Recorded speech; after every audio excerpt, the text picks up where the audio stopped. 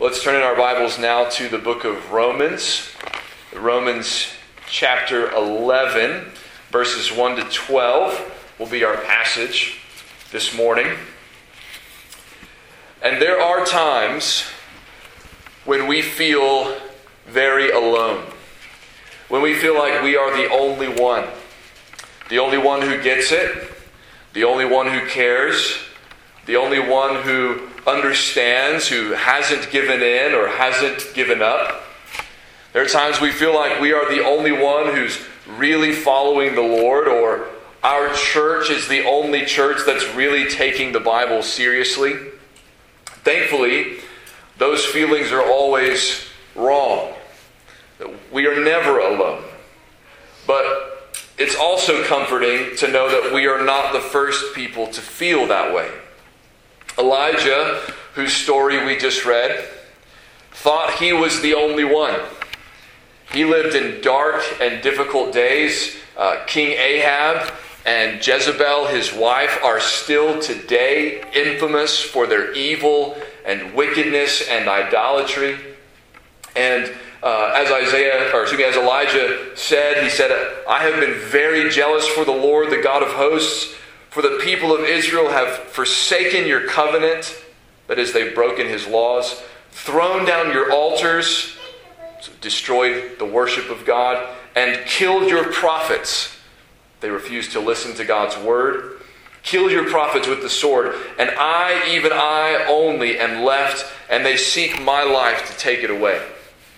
Elijah thought he was the only one. He felt like he was the only one. That everyone else had forsaken the Lord. That Israel had killed all her prophets except Elijah. Elijah was the only one still faithful to the Lord. Or so he thought. But he was not. There was a remnant who had not turned from the Lord to idolatry. That's why God said to Elijah in 1 Kings 19:18, "Yet I will leave 7,000 in Israel, all the knees that have not bowed to Baal, and every mouth that has not kissed him." Elijah felt like he was the only one who hadn't bowed to the idol of the day. But God said, "No, I've got 7,000 people in Israel." It's not the whole nation. Not as many as Elijah might have hoped, but it's way more than he thought. 7,000 who had not bowed the knee to Baal. Even when we feel like we are the last ones standing for God's truth, we are not. As my pastor loved to say, God always has his people. God always has his people. Or, to use the language of Romans 11, there is always a faithful remnant. So let's read together Romans chapter 11, verses 1 to 12. Paul says, "I ask then, has God rejected his people? By no means. For I myself am an Israelite, a descendant of Abraham, a member of the tribe of Benjamin. God has not rejected his people whom he foreknew. Do you not know what the scripture says of Elijah? How he appeals to God against Israel? 'Lord, they have killed your prophets, they have demolished your altars, and I alone am left, and they seek my life.' But what is God's reply to him?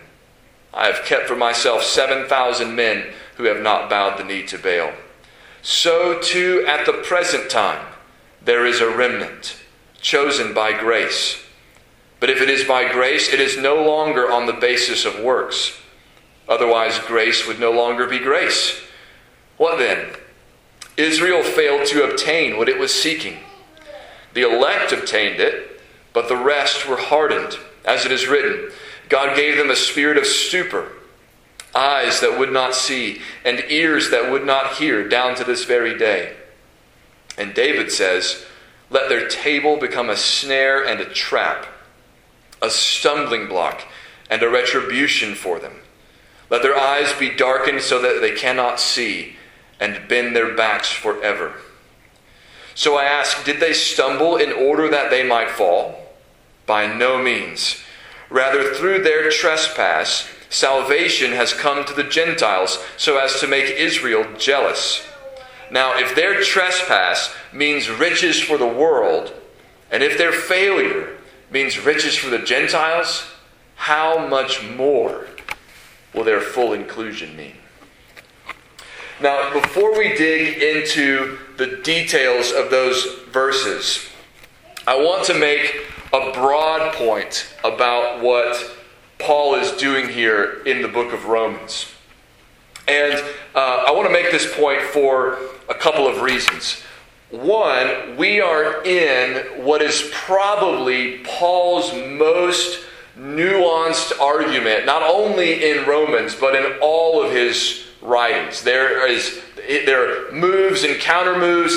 He says what he's trying to say, and then he knows somebody's going to misunderstand him, so he says, is this what I'm saying? No, of course that's not what I'm saying, what I'm trying to say. It's very nuanced what he's saying. And I want to draw attention to that this morning because we are living in extremely polarized times that lack nuance, where people are very quick to jump to conclusions about what people say, what people mean, what their motives are, and many people seem unwilling to have nuanced conversations about complex and complicated problems and issues. There are some things that don't require nuance. Elijah said, if Baal is God, worship him. If Yahweh is God, worship him. We don't need to have a 2-hour debate about that. We don't need to have a long back and forth nuanced conversation. It's black and white. It's either Baal or it's Yahweh.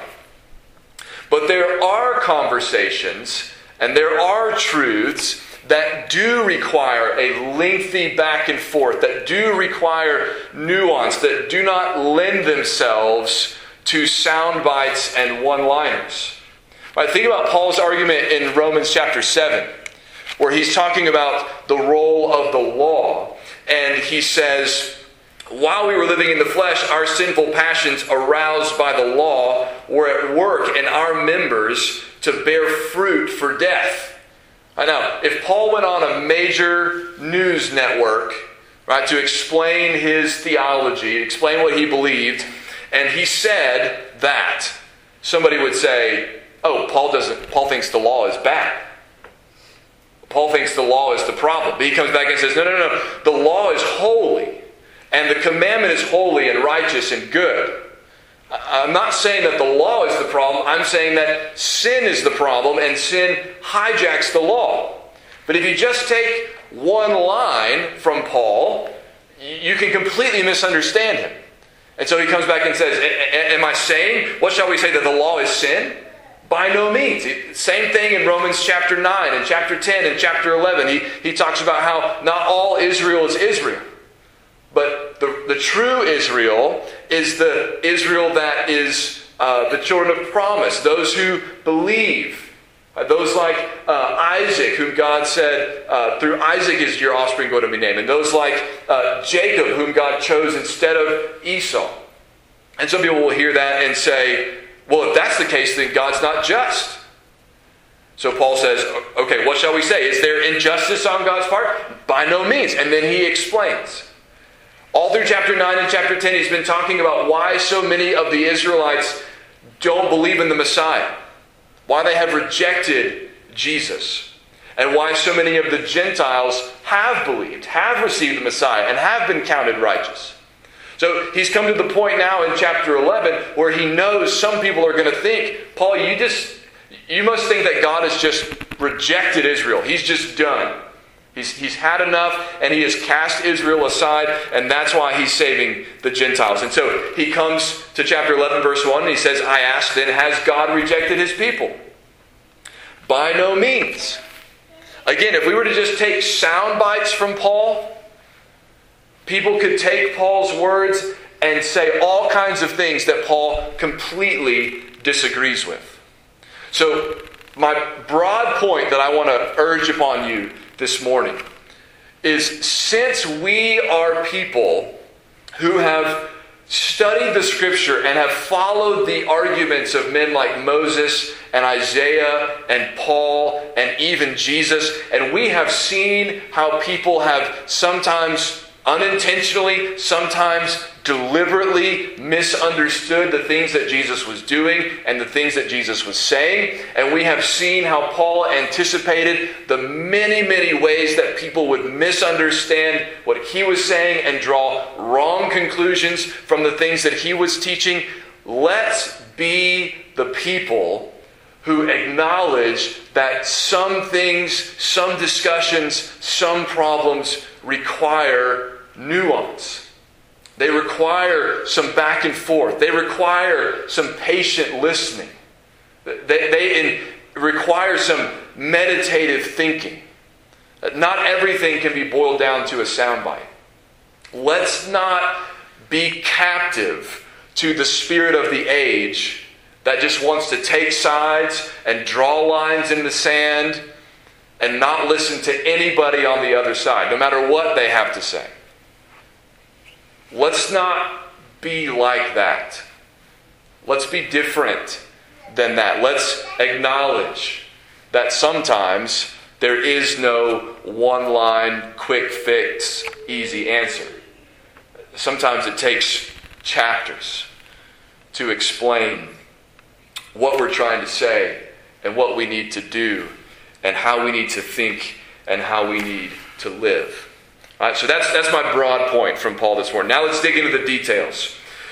First thing Paul wants to make crystal clear in this passage is that God has not rejected Israel. Remember, we said that he's been dealing with the fact that many Jews have rejected the Messiah, many Gentiles have received the Messiah, and he spent chapter 9 and chapter 10 explaining why that ought not take us by surprise, that ought not make us think that God has somehow failed to keep his promise to Israel. And now he wants to say it also does not mean that God has rejected Israel. He was talking at the end of chapter 10 about how Israel has been obstinate and stubborn and refused to come to him. And yet he has been revealing himself to those who did not seek him and did not ask for him, that is, the Gentiles. And so, again, he comes to this question at the beginning of chapter 11. I ask then, has God rejected his people? And he says, absolutely not. And let me give you 3 reasons why we know that's not the case. The first reason we know that God has not rejected his people is Paul himself. He says in the middle of verse 1, for I myself am an Israelite, a descendant of Abraham, a member of the tribe of Benjamin. So I'm a Jew, Paul's saying. God clearly hasn't rejected his people because he saved me. And remember, Paul was not exactly the poster boy candidate for the next apostle. He was persecuting the church, throwing Christians in jail. He was in opposition to Jesus. Before God stopped him in his tracks, Jesus appeared to him on the road to Damascus and said, you're mine, you're going to be one of my apostles, and you're going to take the gospel to the Gentiles. If God was done with Israel, it would have been really easy to forget about Paul and to leave him right where he was. But he didn't. He saved him. That's number one reason why we know that God hasn't rejected his people. Number 2 is the evidence from Elijah's day, the remnant that was preserved by God in the time of Elijah. So he quotes this passage about Elijah, reminds us of the time of Elijah that we just read about and talked a bit about, that Elijah appeals to God against Israel, and he thinks he's the only one, and they've killed the prophets, and they've torn down the altars, and Ahab and Jezebel, who are reigning in Israel at that time, or are idolaters, and they're wicked, and things are dark and terrible. And Paul reminds us what God says to Elijah when he says, I've kept for myself 7,000 men who haven't bowed the knee to Baal. If at that time, when there was so much darkness and so much idolatry and things had gotten so bad that Elijah felt like, I must be the only one left faithful to the Lord. If God wanted to reject his people, that would have been an easy time to do it. You just said, that's enough. Had enough. But even at that time, God had preserved a faithful remnant among his people, a group who still believed, who were faithful to the Lord, who had not turned to idols. God had preserved them. And so if he preserved a remnant at that time, when it was so dark and so many had turned from the Lord, why would we assume that God has not preserved a remnant now, despite the fact that so many of the Jews have rejected the Messiah and turned from him? It's terrible, but it's not anything new. And because God does not change, we know that what God has done in the past is often what he's doing right now and will do again in the future. And so we should be more likely to assume that God has not rejected his people because he's always preserved a remnant in the past. And unless he has told us otherwise, we've got good reason to assume he's preserving a remnant in the present and will continue to preserve a remnant in the future. And then Paul says, the third line of evidence is we know that is what God's doing in the present, meaning at the time that Paul is writing this. He says, verse 5, so too at the present time there is a remnant chosen by grace. Now, who would that be? Well, that would be the Jews who were saved on the day of Pentecost. And the many thousands who were added to the church in Jerusalem throughout the early chapters of the book of Acts. That would be the people who were Jews who heard Paul preach the gospel in the synagogue and didn't reject his message and run him out of town, but received his message and believed. There were probably some believing Jews at the church in Rome.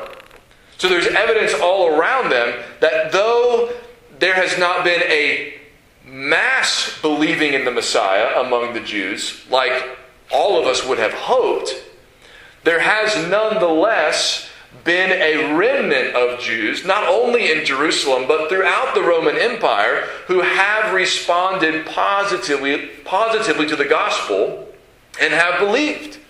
So there's evidence all around them that God has not rejected his people. Now again, not as many have believed as we would have hoped, but some have. Many have, just not most.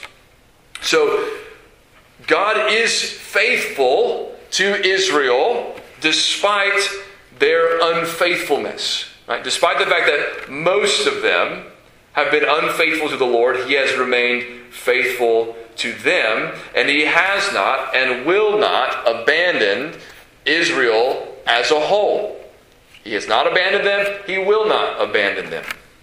Alright, so he's not rejected his people, so what is going on? Well, there's this remnant, Paul says, and we should not be surprised to hear him say at the end of verse 5 that this remnant is chosen by grace and not by works. And we shouldn't be surprised by that because that's what Paul was saying back in chapter 9 about Jacob and Esau. Why did God choose to give his promise to Jacob and his descendants and not to Esau and his descendants? Well, Paul tells us there in Romans 9 it was not because of their works. It was not because Jacob was better than Esau. I mean, neither one of them were really great guys. And not only that, but Paul says this was told to their mother that the older would serve the younger before they were born. They were twins. They had the same father. They weren't even born yet. And God said, this is the one that I've chosen. What does that mean? It means it was grace. It wasn't works. Neither one of them earned it or deserved it, but God chose to give his grace to Jacob. And God has done the same thing with this remnant. This remnant is not a group of people that can be justified in some spiritual pride because they're better than all the rest of the Jews who didn't believe. They can't puff out their chest and say, well, I know most of the Jews have rejected the Messiah, but not us. Because we're the smart ones, or we're the spiritual ones, or we're the ones who really listened, or whatever. No, they have been set apart by God's grace. It was God's mercy that caused them to believe. He says, There's a remnant chosen by grace, but if it is by grace, it is no longer on the basis of works. Otherwise, grace would no longer be grace. If they were set aside on the basis of their works, then they couldn't also be set aside on the basis of grace, because it has to be one or the other. And if it was on the basis of works, then who gets the credit for that? Not God, but them. And if our salvation is by our works, who gets the credit for that? Us and not God. But the Bible says salvation is of the Lord. Salvation is by grace through faith. God gets the credit. God gets the glory, because He's the one who's changed our hearts and opened our eyes and granted us faith to believe. He's the one who's set apart this remnant of Jews who believe, while so many do not. God always works in such a way that He gets the credit, that He gets the glory, that He gets the praise and the honor. And that's the way He's working among His people even now.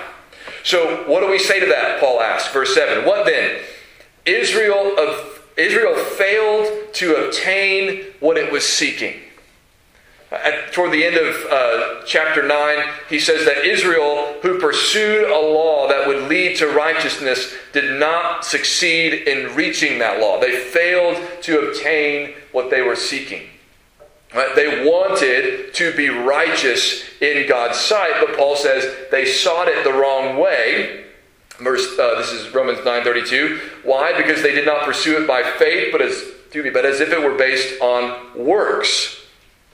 They have stumbled over the stumbling stone. So he says Israel has failed to obtain what it was seeking. It was seeking a right standing with God, but it failed to obtain it because it pursued it the wrong way, and ultimately they stumbled over Jesus, the Messiah.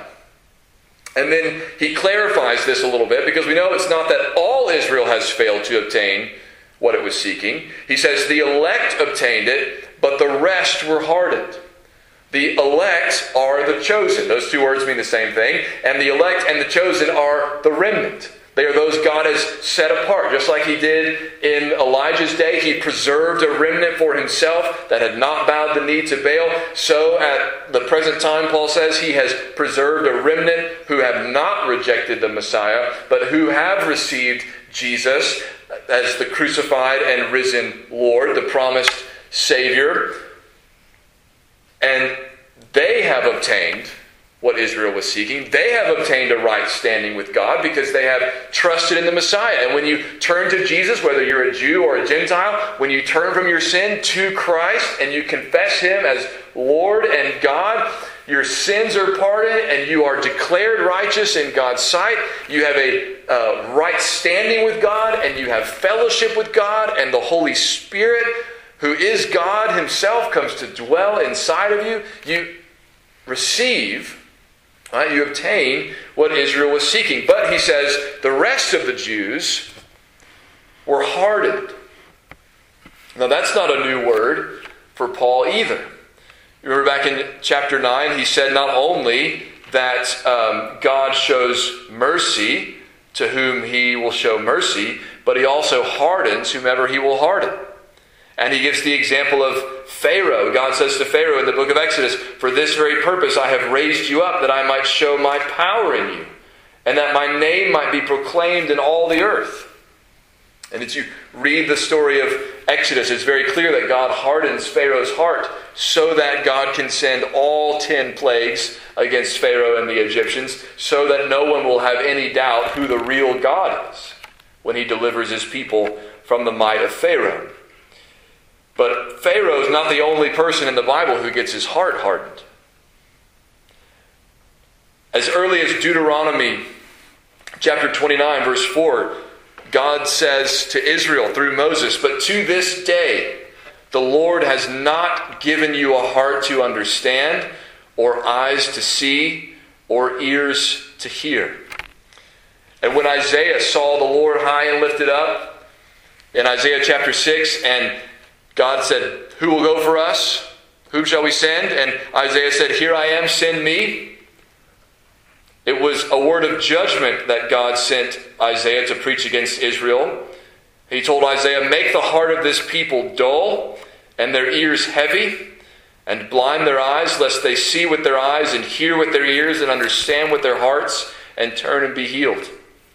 And later in Isaiah 29 verse 10, God says, the Lord has poured out upon you a spirit of deep sleep and has closed your eyes, the prophets, and covered your heads, the seers. So when Paul says the elect obtained it, but the rest were hardened, this is nothing new. Just like Paul said in Romans 9 and in Romans 10, what God is doing with the Jews in his day is what God has done with the Jews throughout their history, throughout the Old Testament. As the Jewish people have rejected God's covenant and broken his laws and turned to idols, God has poured out upon them his judgment. In some cases, that means blinding their eyes and deafening their ears and hardening their hearts. And so we should not be surprised that when they commit the ultimate act of idolatry in rejecting the Messiah himself, who is God in the flesh, that there would be along with that a hardening, a judgment from God that would explain what was going on. That's what Paul says in verse 8. He says, as it is written, God gave them a spirit of stupor, eyes that would not see and ears that would not hear, down to this very day. And then he quotes from Psalm 69 in verse 9, and he says, and David says, let their table become a snare and a trap, a stumbling block and a retribution for them. Let their eyes be darkened so that they cannot see, and bend their backs forever. Psalm 69 is one of the psalms that is clearly fulfilled in the Messiah, in Jesus. Psalm 69 verse 9 says, zeal for your house has consumed me, and the reproaches of those who reproach you have fallen on me. The first half of that verse, zeal for your house has consumed me, is quoted in John chapter 2 to explain what was going on when Jesus cleansed the temple. And the second half of that verse, where it says, the reproaches of those who reproach you have fallen on me, Paul quotes that later in Romans in chapter 15 as also being fulfilled in Christ. So when Psalm 69 speaks of the enemies of God, the enemies of his anointed, and the judgment that will come upon them, it's ultimately talking about what would happen to those who reject the Messiah. In fact, the verse right before the section that Paul quotes, and remember how important this is Paul assumes that we know more than he's telling us. Right? In Psalm 69, he's quoting verses 22 and 23, but verse 21 says this, they gave me poison for food, and for my thirst they gave me sour wine to drink. Does that sound familiar? What was Jesus offered when he was on the cross? When he said, I thirst. They offered him sour wine to drink. And then the next line of the psalm says, let their own table before them become a snare. And when they are at peace, let it become a trap. Let their eyes be darkened so that they cannot see, and make their loins tremble continually.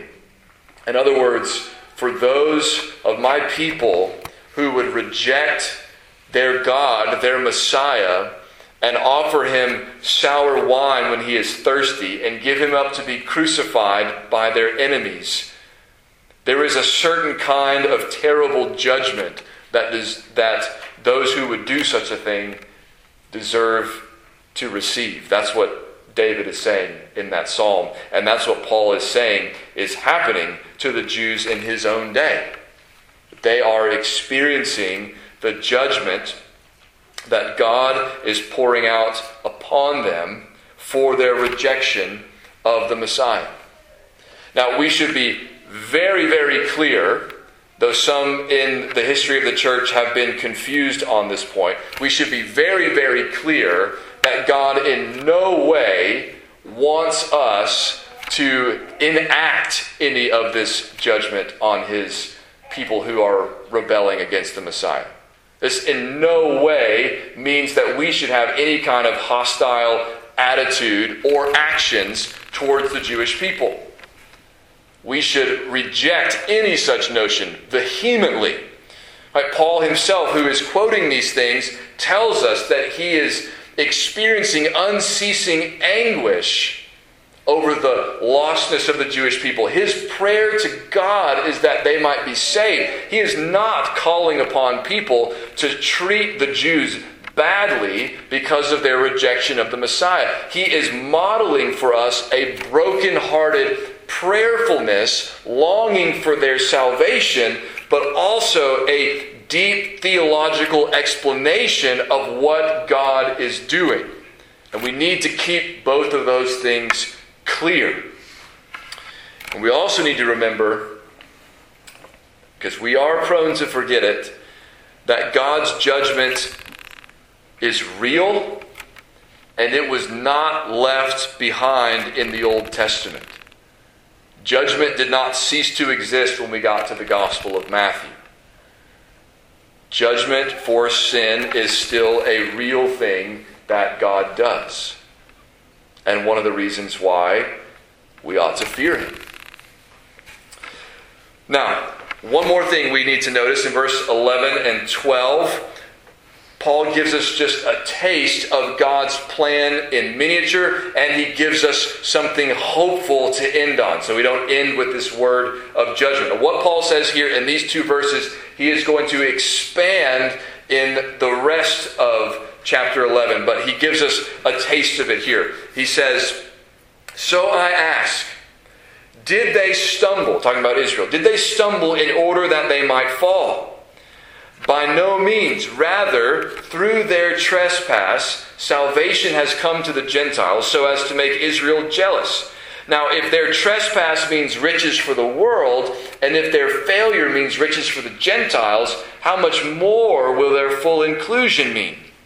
In other words, if Israel has so badly stumbled over the stumbling stone, is that the end game? Is that the point? Did they stumble in order that they might fall? Did they stumble simply so that they would fall? Or he might mean, did they stumble so that they might fall and never get up? And Paul says, no, that's not at all the point of their stumbling. Because what has happened is through Israel's sin, through Israel's rejection of the Messiah, the gospel has come to the Gentiles, and many people have been saved. And so here's how Paul reasons from that. If a bad thing, the Jews rejecting Jesus, if a bad thing has resulted in a good thing, the Gentiles coming to faith, then what if God does a good thing for the Jews? Won't that be even better? If their trespass, their sin, means riches for the world, if their failure means riches for the Gentiles, how much more will their full inclusion or their fullness mean? If God has not rejected His people, if He's not done with them, but that their rejection of Him has led to something good, how much more can we hope for something great, knowing that God is not yet done with His people? And that's what the rest of chapter 11 is going to be about. But just that little taste reminds us, not only there, but all throughout this first section of the chapter, reminds us that God always has more and better things in store than we expect. When we feel like Elijah and we think we're the only one, God says, no, I've got 7,000 people who are on your side, who are on my side. When we think so many of the Jews have turned away from the Lord, God must have just given up on them. God says, no, I've not rejected my people. Not only that, I've got a plan for them that is going to bring even greater blessing into the world than their rejection has done. I've got more up my sleeve, so to speak. I've got more planned. I've got more prepared, better things prepared than you have yet begun to think. God is not done with Israel, and He is not done with us. So when you feel like you are alone, and like the rest of the world has abandoned the God of truth, remember these words. Remember God's promise. Remember the remnant, and remember the greatness of our God. Let's pray.